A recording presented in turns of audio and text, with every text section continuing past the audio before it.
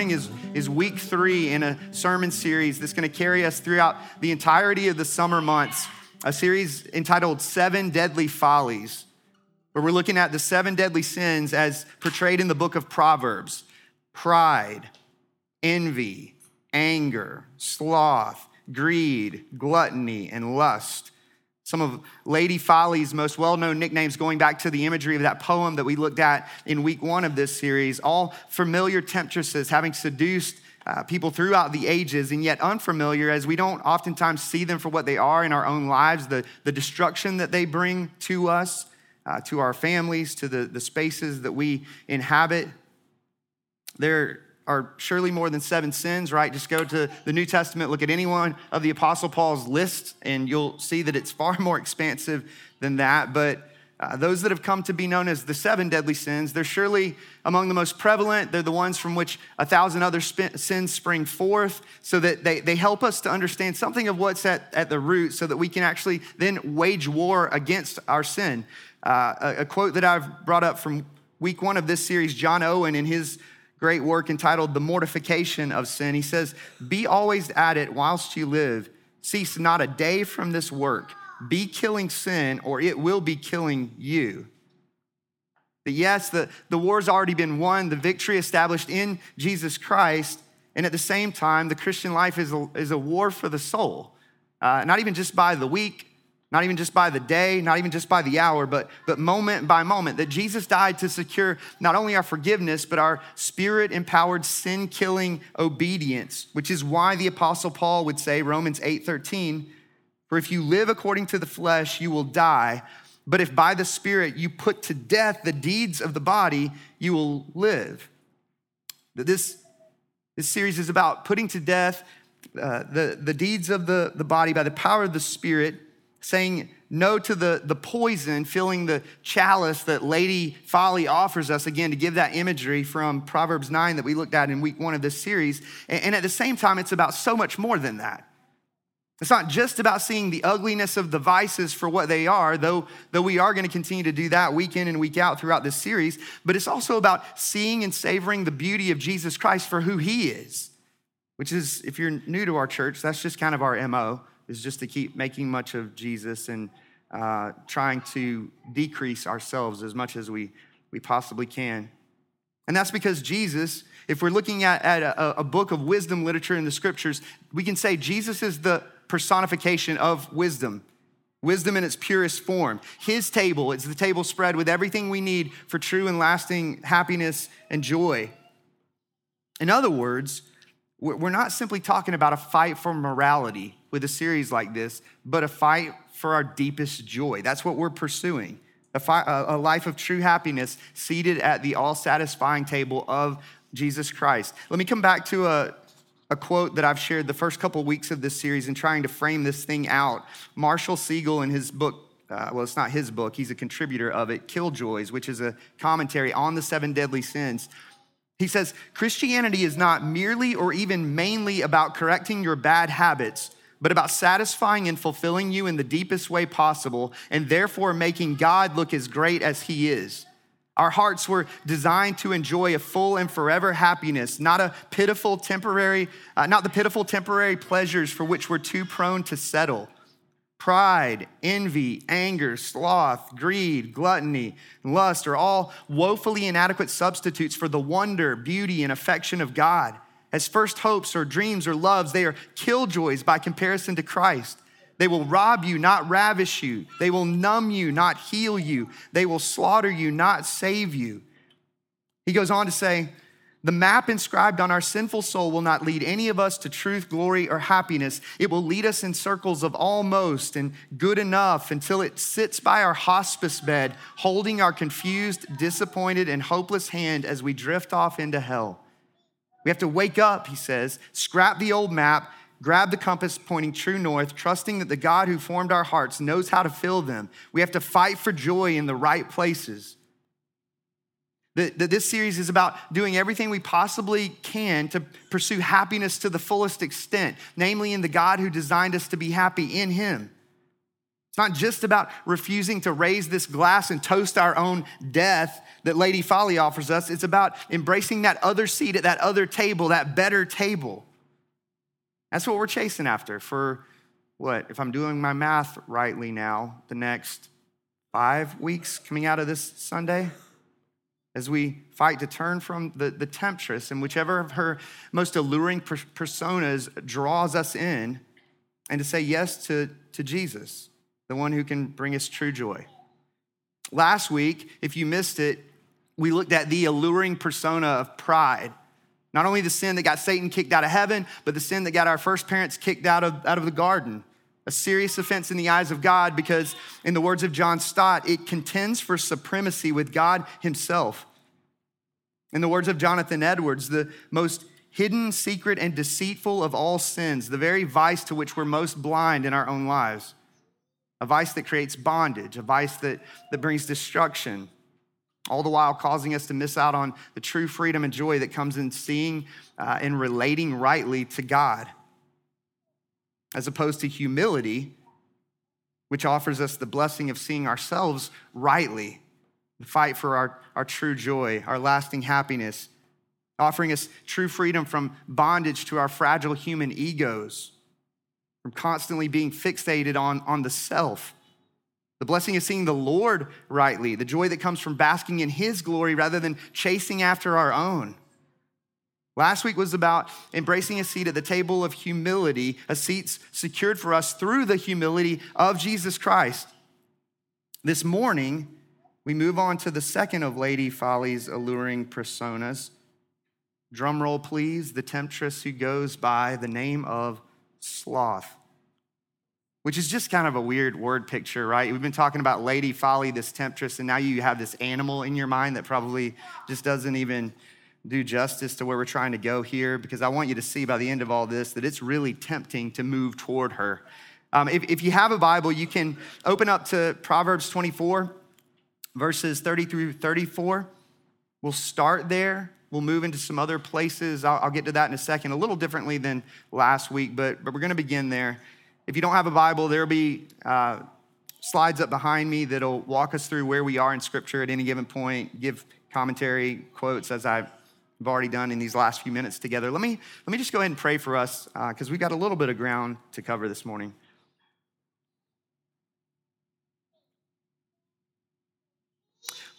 Lord, in sitting with this topic in this great book of the Bible that you've given us, I'm becoming increasingly convinced more and more by the day that this might be one of the hardest sells in all of this series, Lord. Because in the one sense, it invites us to grab hold of the reality that we are caught up in something so much bigger than us, and to have our hearts awaken to the wonder of what that means, and at the same time to see that much of what it means to honor you and to take a seat at the other table, the better table, is pretty non-glamorous in the day in and day out, even by the hour, what the application of a sermon like this would be in light of the cross. And so, God, would you sell this room, including myself, my own mind and heart, on these things, Lord?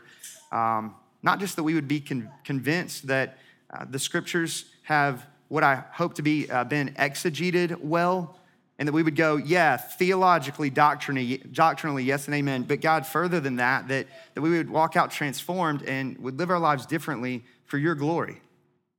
Holy Spirit, would you move apart from your great work in this room in these moments to come? This is truly an exercise in futility. We are desperate for you.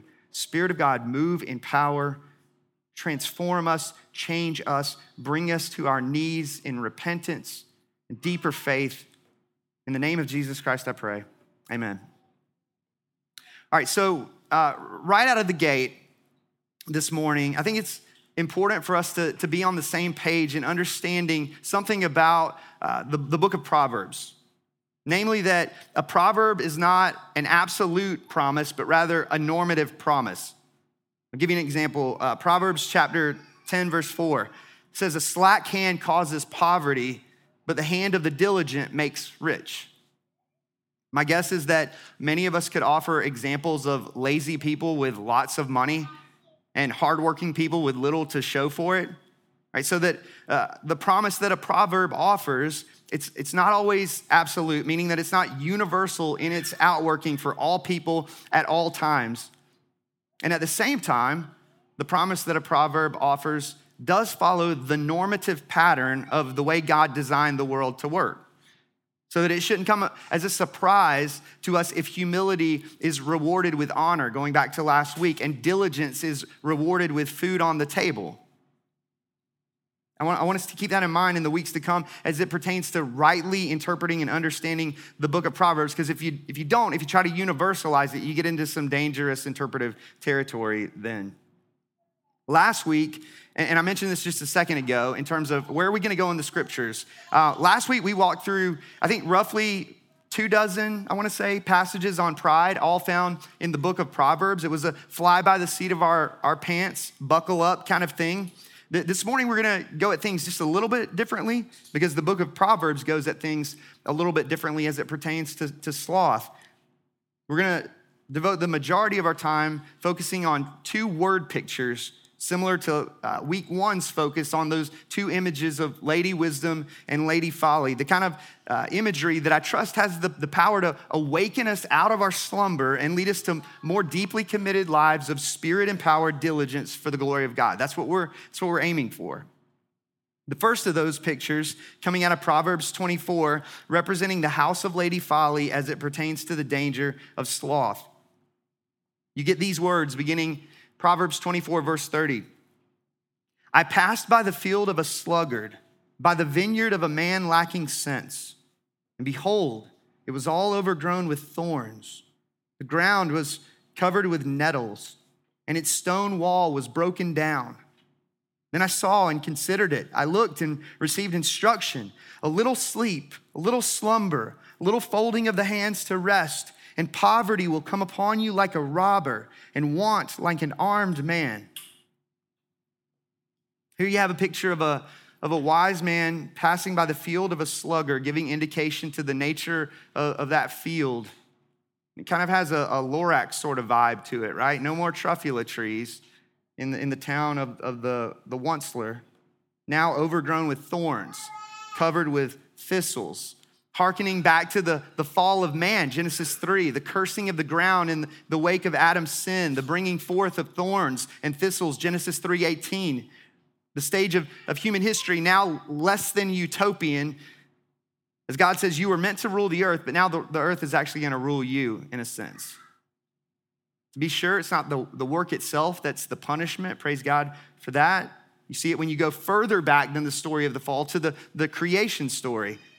Going back to Genesis 1 and 2, we talked about this before as a church. Eden was a temple of sorts. It was a garden sanctuary. Adam was put in the garden. Scripture tells us to work it and keep it. That's priestly language. That's Levite language. Adam was to guard the garden sanctuary of God as the first priest in human history before you ever even get to the Levitical priesthood. And with that, a second thing God commanded was that Adam and Eve would exercise dominion over all of creation, to fill the earth and subdue it. That's kingly language. So you have a priest-king sort of thing happening in the creation story. Man was to rule over creation, to cultivate creation for the glory of the greater king of creation. The trouble, as many of you know, if you've read just the first 3 chapters of the Bible, is that God's first priest, king, and queen of creation rebelled against the greater king, choosing a life of judicial autonomy and self-determination, failing to work the garden, failing to guard the garden. Coming back to this imagery, Proverbs 24, you see that same both and here. A failure to protect and a failure to cultivate. The failure to protect represented verse 31 by the stone wall broken down, so that now the field, it's subject to vulnerability. Verse 34, to the danger of enemy attack. The failure to cultivate represented by the thorns and thistles, now overgrowing and covering the field. Nothing to show for in terms of God honoring working of the land that comes with diligence. And unless that we think that the way of the sluggard is anything less than a path toward death and destruction, Listen to these verses from the book of Proverbs, chapter 21, verse 25. The desire of the sluggard kills him, for his hands refuse to labor. Proverbs 18:9, whoever is slack in his work is a brother to him who destroys. That even has enemy language to it, right? The stealing, killing, and destroying language that we see attached to Satan in the New Testament. That just like pride, sloth is a poison that kills, again, offered in the most alluring of cups. And it doesn't, and this is fascinating. I don't know what you bring into this space as you think about that word, sloth. It doesn't oftentimes look like what we might expect it to look like. It's not simply and solely a picture of laziness as we might think.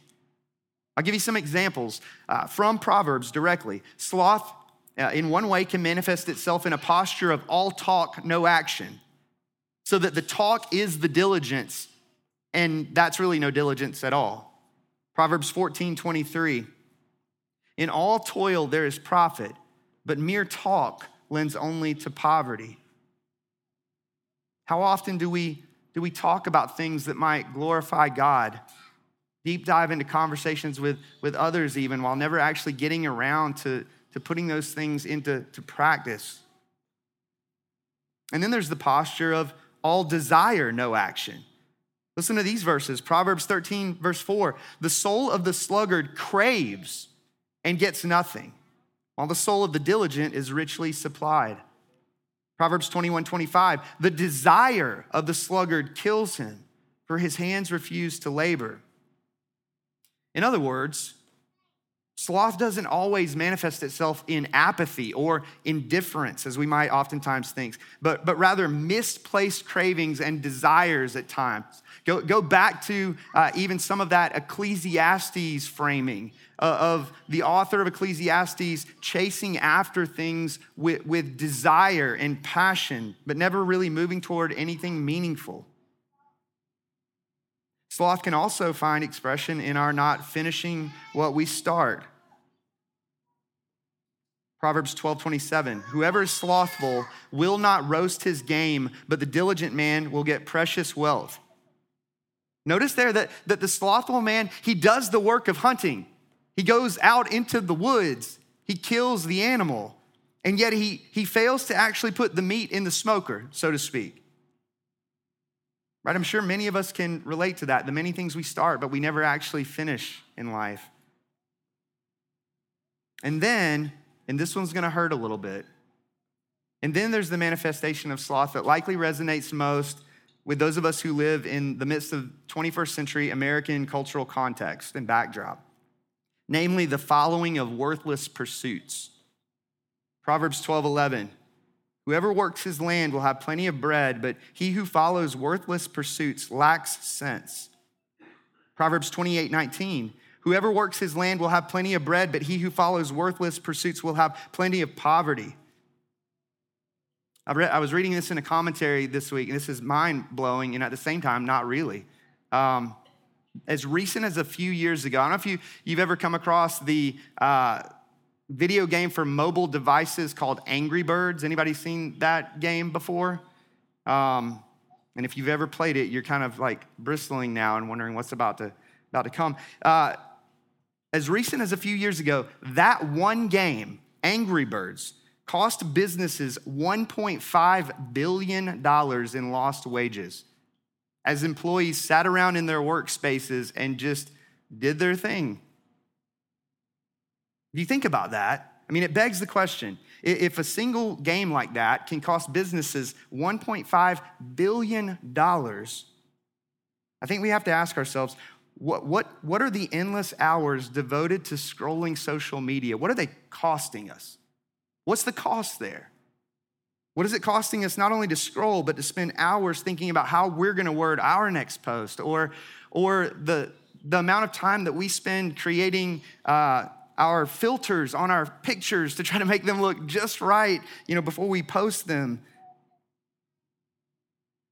What are the endless hours of cat videos on YouTube and binge streaming Netflix costing us? There is a cost there. And that's not to demonize those things, right? I mean, there's so many things that the church can oftentimes demonize that are actually good things distorted. There's nothing wrong with Netflix. There may be things wrong with cat videos on YouTube. I'm not sure. We could kind of argue about that. But it's this question of the distortion that we take things that are neither good nor evil necessarily, and we have this way of twisting them or leveraging them in ways that now all of a sudden we're off the beaten path of what the Lord would have for us. I told you last week, this series was not for the faint of heart. If you're really trying to build a mega church overnight, this is not the series that you bring into the pulpit. I think we have to ask the question, what are those endless pursuits costing us, whatever they are, and for each of us it's different, what are they costing us in terms of our growing relationship with God? Those opportunities to lean into the presence of God and the means of his grace that are right there for the taking for us. What are they costing us in terms of neighbor love?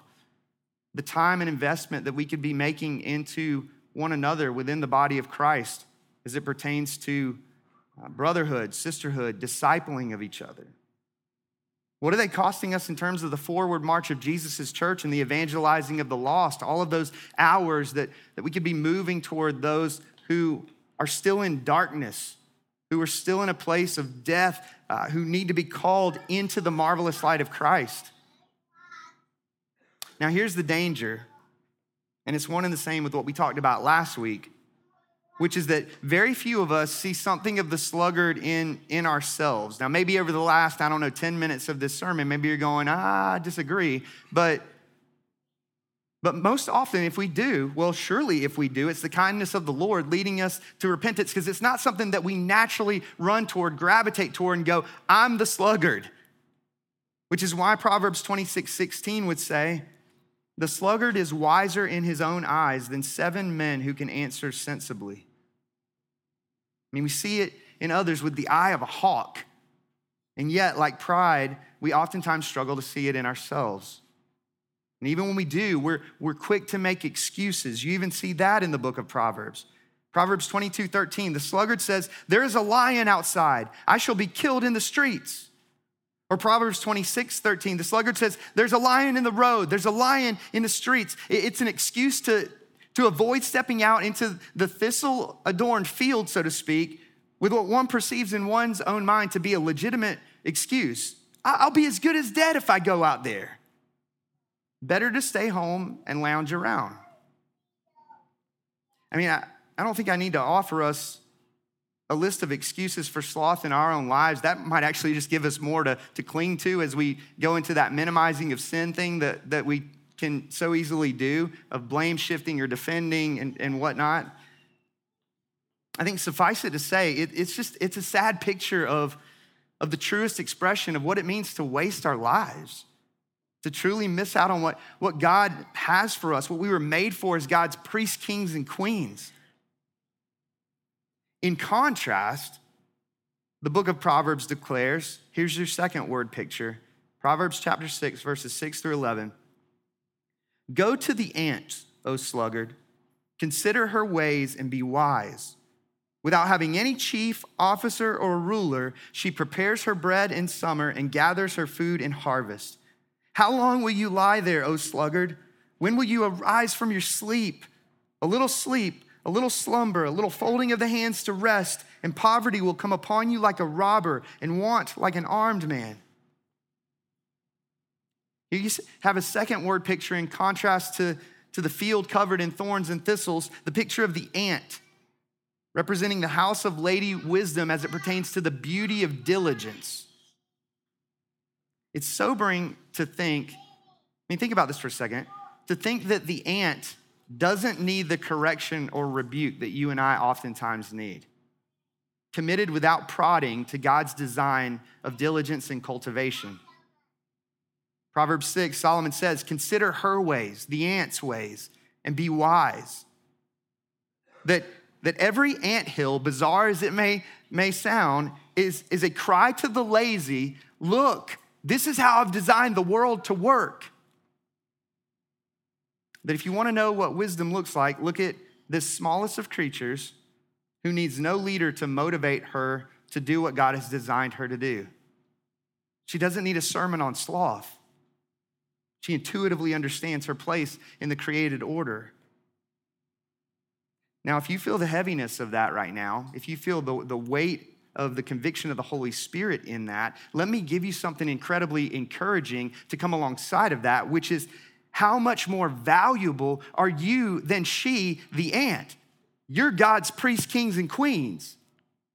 How much more valuable is your labor in the Lord than what any ant is doing were we to kick over the top of an anthill? It's a laboring, no doubt, with respect to which we've all fallen short, Romans 3, just like our parents in the garden, reminding us yet again, and we'll go here every week because we must, to our desperate need for Jesus. The gospel revealing to us the heart of God, the diligence and faithfulness of God. Not only did Jesus faithfully get his hands dirty in the work of carpentry, but also in the greater work that the Father sent him to do on our behalf. John 4:34, Jesus said to them, my food is to do the will of him who sent me and to accomplish his work, the work of redemption. John 17:4, I have glorified you on earth, Father, having accomplished the work that you gave me to do. Jesus paid it all. He did it. When he said it is finished, that's what he meant. He's the perfect priest king. He succeeded where Adam failed, where you and I have failed. Having stooped down into the slothful slums of human history that he might live the perfect life of diligence and obedience that you and I failed to live in our place. Only then to bear the sins of our slothfulness in his body on the tree. Counted slothful so that you and I, the slothful, might be counted diligent, that we might be counted faithful. That as paradoxical as it might seem in a sermon on sloth, the Christian life is in one sense a striving to rest as we trust in the finished work of Jesus. If you're not a Christian, I invite you to turn to him. Again, coming back to week 1 of this series, that Proverbs 9 language, to turn from your simple ways, to enter the house of wisdom, and to live. And if you are a Christian, again, I've been saying this since week 1, Christ not only died to secure our forgiveness, but also our spirit-empowered, sin-killing obedience, that we might know truer, deeper, lasting joy, namely in the God who designed us to be happy in him. And so I want to do what I attempted to do last week and even in week 1, which is to re-evangelize us, if you're a Christian, for just a second here.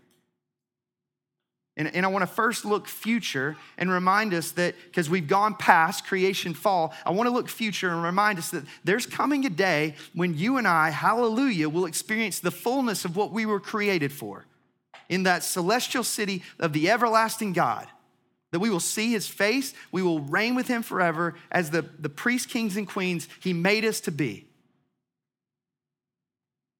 And as we eagerly long for that day, should he tarry, I think Paul gives us some really helpful words. 1 Corinthians 15, verse 58. He says, therefore, my beloved brothers, be steadfast, immovable, always abounding in the work of the Lord, knowing that in the Lord your labor is not in vain. The only therefore in all of 1 Corinthians 15, the great chapter on Jesus' resurrection, the single so what of the finished work of Christ. Paul says, be steadfast, immovable, securely positioned, grounded, not shifting from the hope of the gospel into other silly things.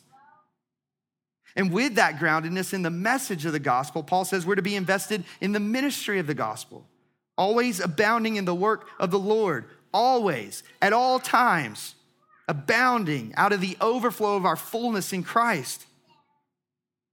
That because Jesus rose from the grave and ascended to the Father, all the benefits of the indwelling Spirit are ours. He's the Spirit who guides us, the Spirit who directs us, the Spirit who empowers us for service. That whether we eat or drink or whatever we do, to use Paul's language elsewhere in Scripture, that we might do all to the glory of the one no longer enshrouded in burial linens, adding brushstrokes of gospel color to give more imagery to the canvas of this thistle and thorn world. We joyfully spend our life for the glory of the risen King. But not only do we have an unshakable message in which we can stand and rest and find our hope, we have an unstoppable ministry to which and for which we can give our lives. And it's something, again, so much more significant and eternal than the work of a stinking ant. In the words of John Piper, wrote an entire book by the title, I think you could sum up this morning's sermon coming out of the finished work of Jesus and what we're called to the simple phrase, don't waste your life. Don't waste your life. And there's great hope, again, 1 Corinthians 15, that if our labor is in the Lord, we won't. We won't come up empty on that great day, on the day of harvest. Paul says again, therefore, my beloved brothers, be steadfast, immovable, always abounding in the work of the Lord. Here it is, knowing that in the Lord your labor is not in vain. That not one act of gospel-formed labor will have been an exercise in futility when all is said and done. Now here's where the hard sell comes in. What I'm arguing for here is that you and I are caught up in something so much bigger than us. Again, we're a part of this great story of redemption in which we are God's priests, kings, and queens called to cultivate, to steward that which God has given us for his glory. It's a bigger story than any one of us. It's a great adventure that we've been brought into because of and through Christ. That's glamorous, right? That's millennial. Like, I can get on board with that. But here's where the hard sell comes in. On the flip side of that, the reality of what it means to actually leave this place and embrace that is incredibly non-glamorous. It's as non-glamorous as the work of the Proverbs 31 woman. But listen to some of the language of that chapter, and I would encourage you to go read it and to allow it to sort of give some sort of texture to what it means to actually labor in the Lord. Listen to this. She rises while it is yet night and provides food for her household and portions for her maidens. Where's the credit for that come? Where's the glamour in that? She perceives that her merchandise is profitable. Her lamp does not go out at night. She's a hard worker. Most people don't see half the things she does. Sounds like a Mother's Day message, right? Like bad timing on the calendar there. She puts her hands to the distaff and her hands hold the spindle. Who's impressed? She opens her hand to the poor and reaches out her hands to the needy. She is not afraid of snow for her household, for all her household are clothed in scarlet. I think it's safe to say that while in the one sense we've been caught up into something so much bigger than us, this great story, this glorious cosmic level redemptive story, at the same time, what it means to walk in God-honoring diligence, to labor in the Lord, is to do non-glamorous things for the glory of God over and over again until we die or Jesus comes back. It's that Voyage of the Dawn Treader imagery that I've given before. On the one hand, you can talk in very visionary leadership language and say, you're on a ship headed toward Aslan's country, and that'll wow you when you talk at that kind of cosmic level of what you've been caught up in. But then to be told, and so for the glory of the great lion, here's your oar. Not glamorous, but if you know Christ and you love Christ, he's worth it. The Lord invites us, he exhorts us even to spend and be spent for his glory and the sake of our own joy. In our homes, whatever that means. In our workplaces, whatever that means. In our neighborhoods, whatever that means. In the church, whatever that means. So that the last question I'll put out there is, what might God do in those various spheres of life should we embrace the God-glorifying, Spirit-empowered disposition of the ant? I would exhort us to, let's give it a shot and see what God might do.